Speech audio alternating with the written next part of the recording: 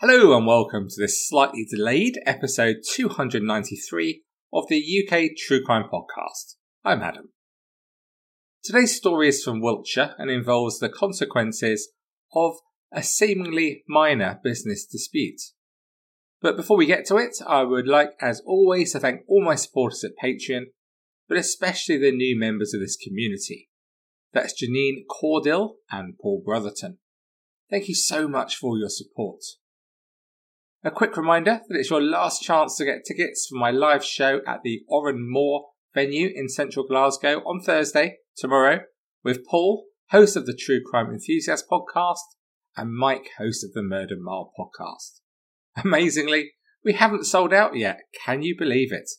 And you can still buy tickets for just £12.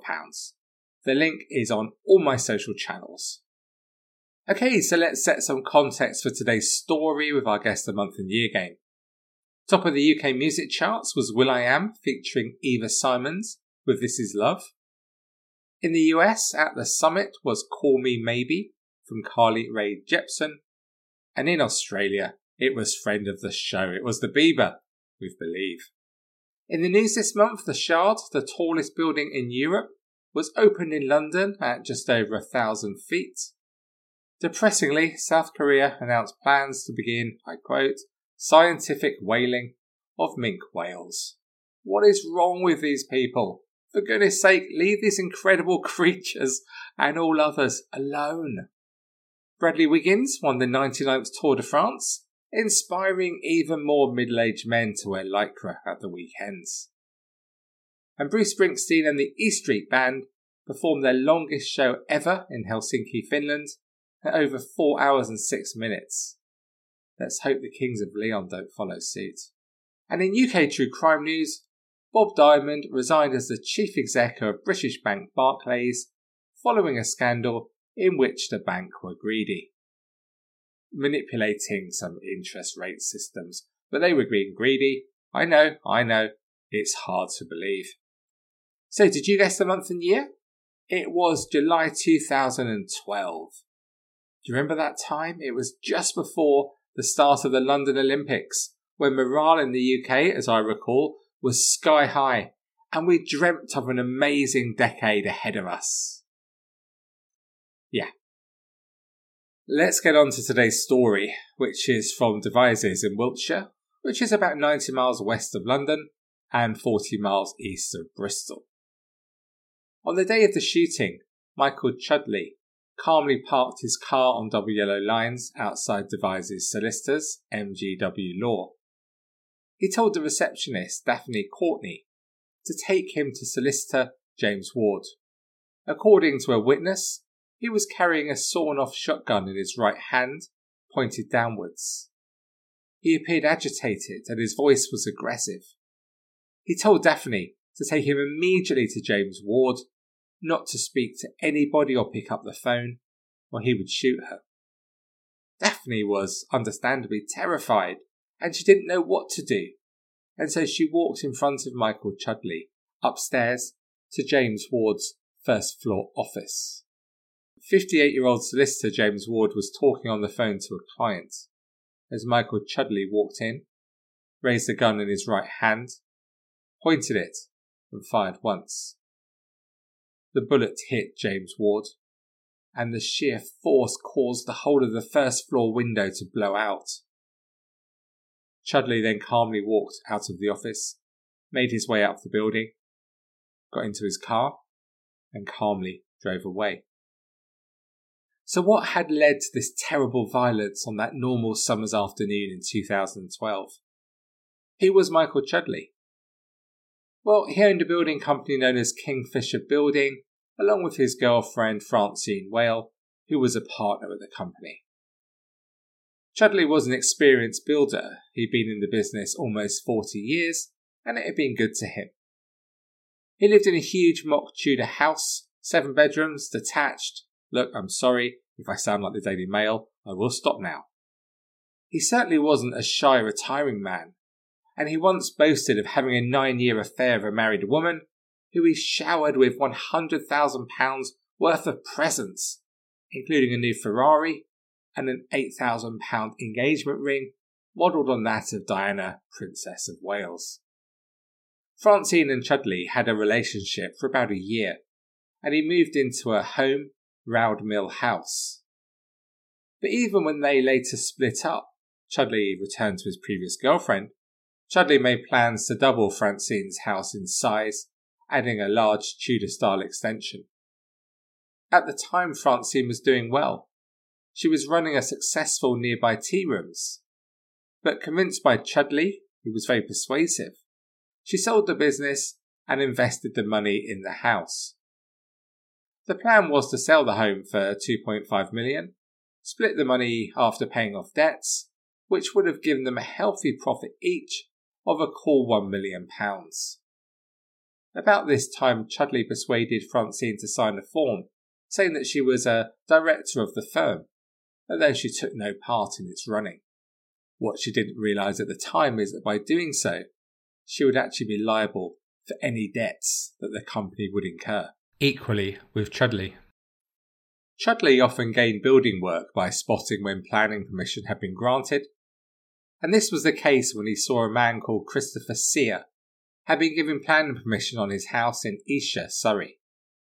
Christopher invited him to quote on the project, and he priced up the work at £218,000.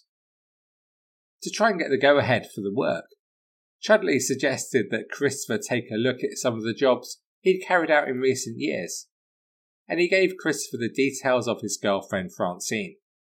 But he omitted to say that this was his girlfriend and someone connected to his company, and Francine chose not to mention it either. But the extension that had been carried out on her home certainly impressed Christopher, enough for him to give the go-ahead for Kingfisher and Chudley to carry out the work, which started in June 2008. As some of you who've had building work done will know, it's not always all sweetness and light, and it's not always until the job has started that you become aware of other issues. In this case, when the roof was removed, Chudley discovered the external walls of the house were rendered clay pot tiles.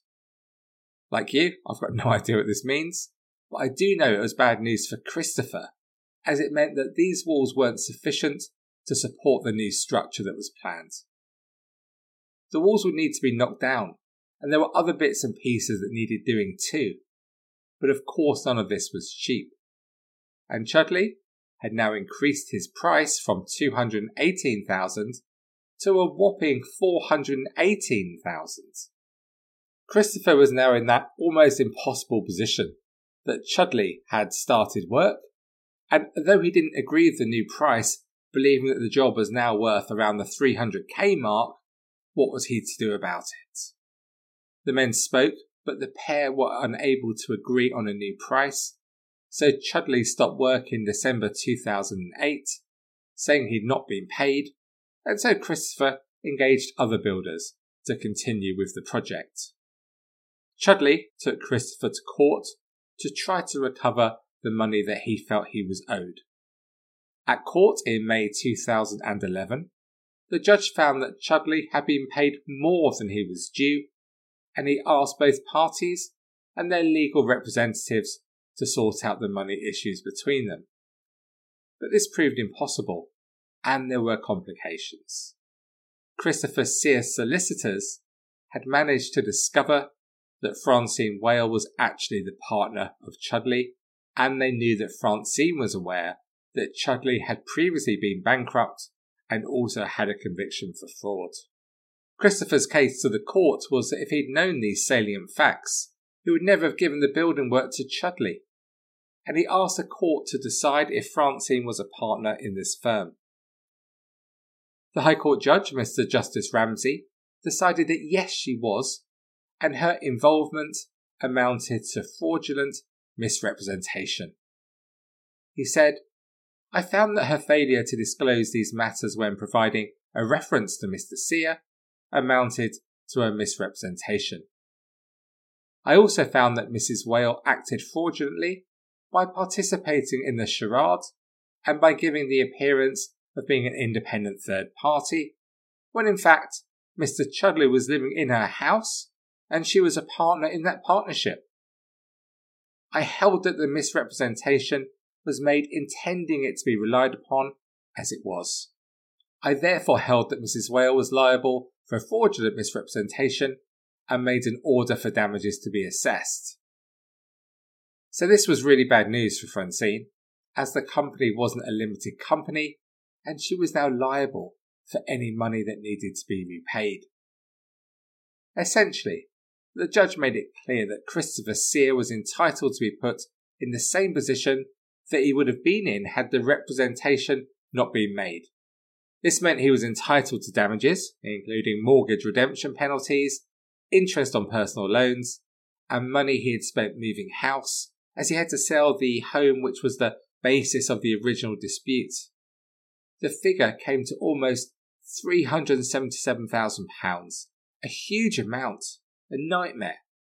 And on top of that, there was scheduled another court case, and on top of that there was a legal cost case scheduled for July 2012, so that figure was just going to increase. These legal proceedings had backfired badly for Chudley, and the case caused a lot of stress for the couple, and as I mentioned earlier, they actually split in April 2011. Francine was evicted from her property following the court action. Although it wasn't all bad, she said, at least I got my freedom back and I got my children back in my life. All things that had been missing with Chudley, who was a real control freak. He liked to have absolute control over everything. Chudley's home too was repossessed, and he was forced to live a somewhat nomadic life, living in cheap rooms above pubs and sometimes in his car. And the person that Chudley blamed his misfortune on was not even Christopher Sear, but the solicitor acting for him, 58-year-old James Ward, a married father of 3 from Devizes.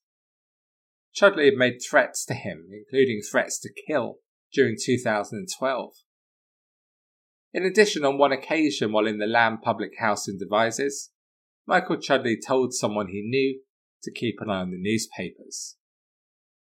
He also made notes at the Royal Oak, one of the pubs where he was renting a room, about James Ward, and how there was a conspiracy against him in which Ward was the main player.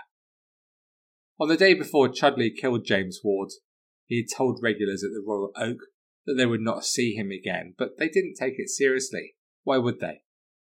And then that summer's day when Chudley walked calmly into James Ward's first floor office, James Ward didn't stand a chance. He'd been standing behind his desk on the phone when he was shot. His chair was heard to move back, then it went silent. Straight after the shooting, James's wife Nicola, a partner in MGW Law, ran outside to raise the alarm. Paramedics, including one who was off duty on the day of the shooting, rushed to help him. He was airlifted to Frenchay Hospital in Bristol and placed in a medically induced coma. But he'd suffered a catastrophic head injury, and despite all the best efforts of various medical professionals, he continued to decline and tragically died 3 weeks later in hospital at the age of just 58, with his devastated family at his bedside. Chudley's ex-girlfriend, Francine Whale, was constantly frustrated that even when she was not living with Chudley anymore, she was living with her daughter and her family, Chudley would not let go. He regularly phoned up, and this often involved asking for money. She agreed to put £100 in his business account on the morning of the shooting, but he rang again later, wanting another £50.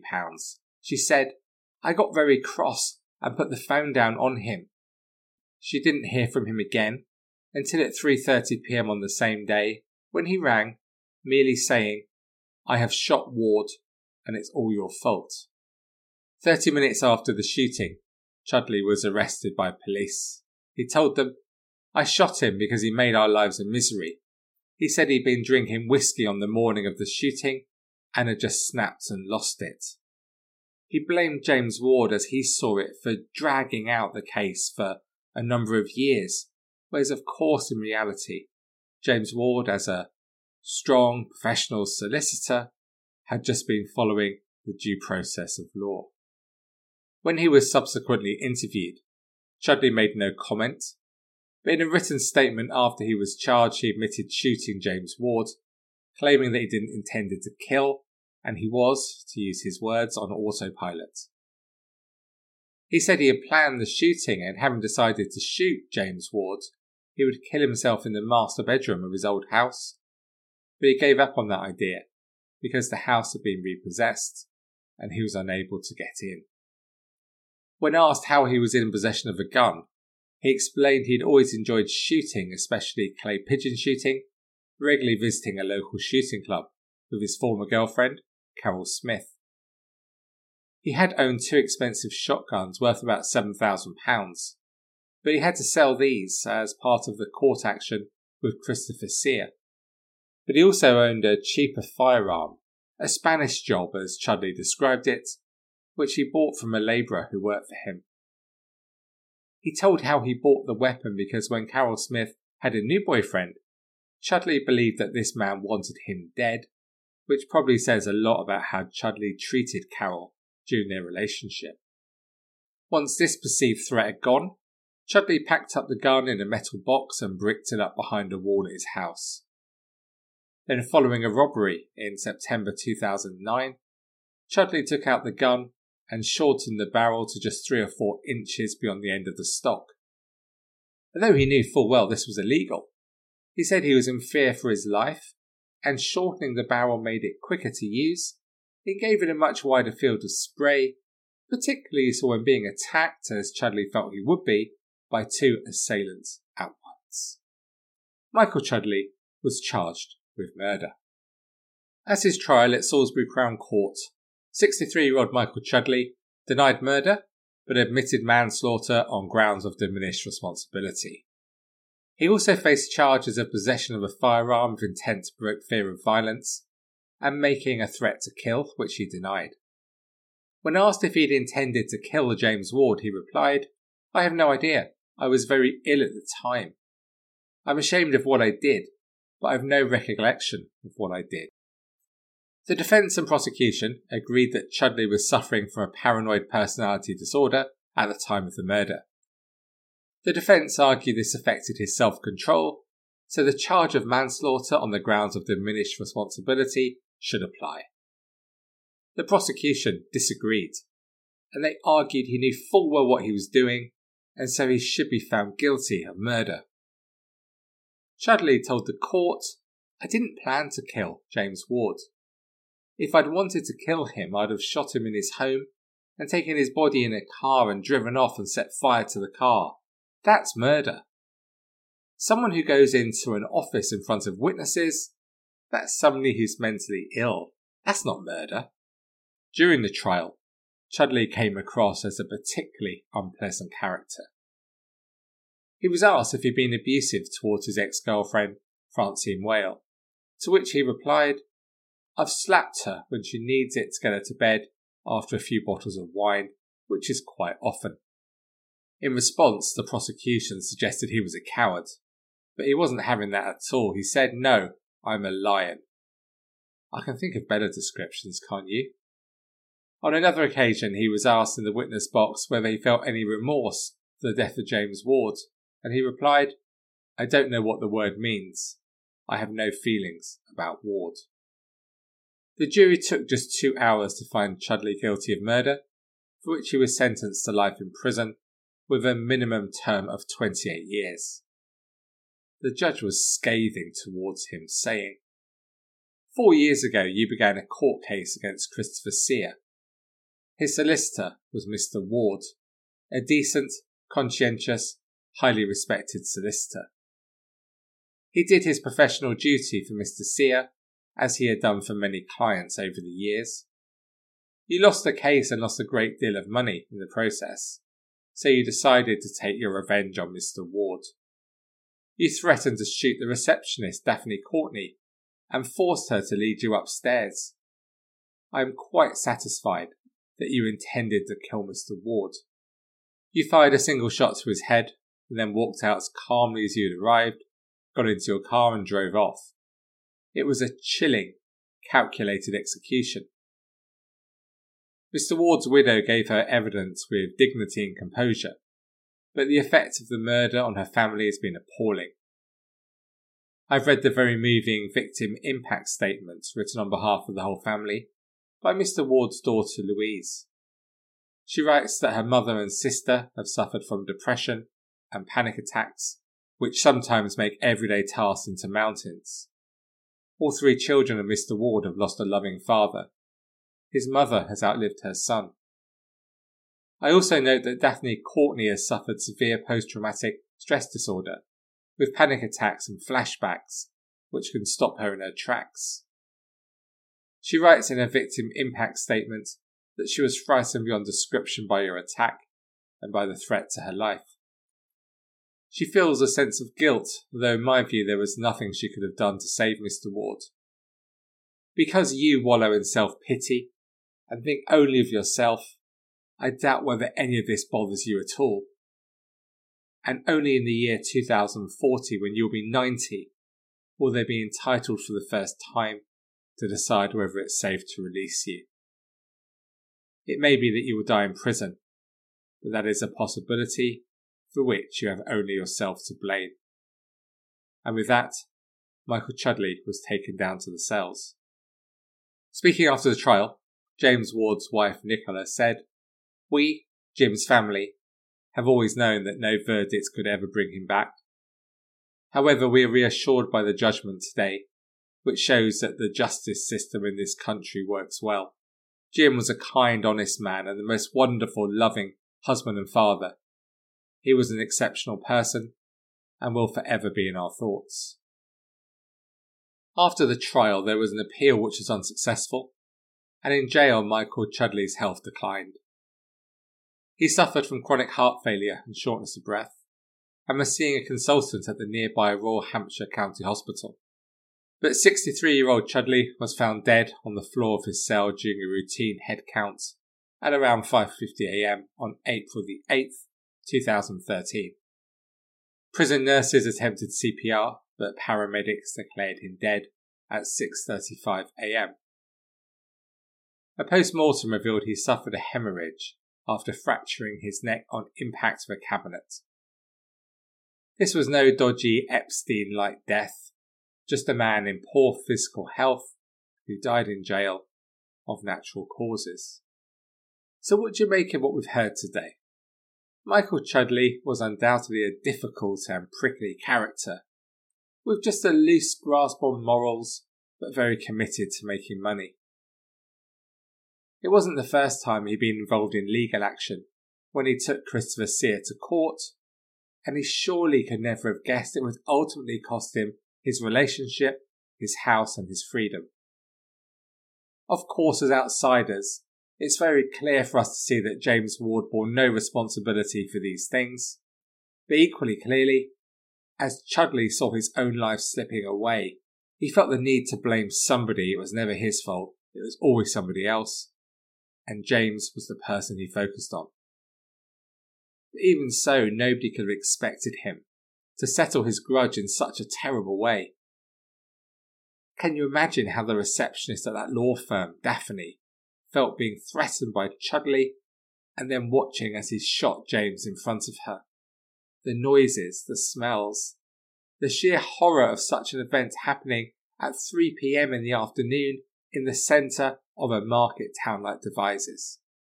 And then the terror James Ward must have felt when he realised that the man in his office was Chudley and he was carrying a gun which he raised.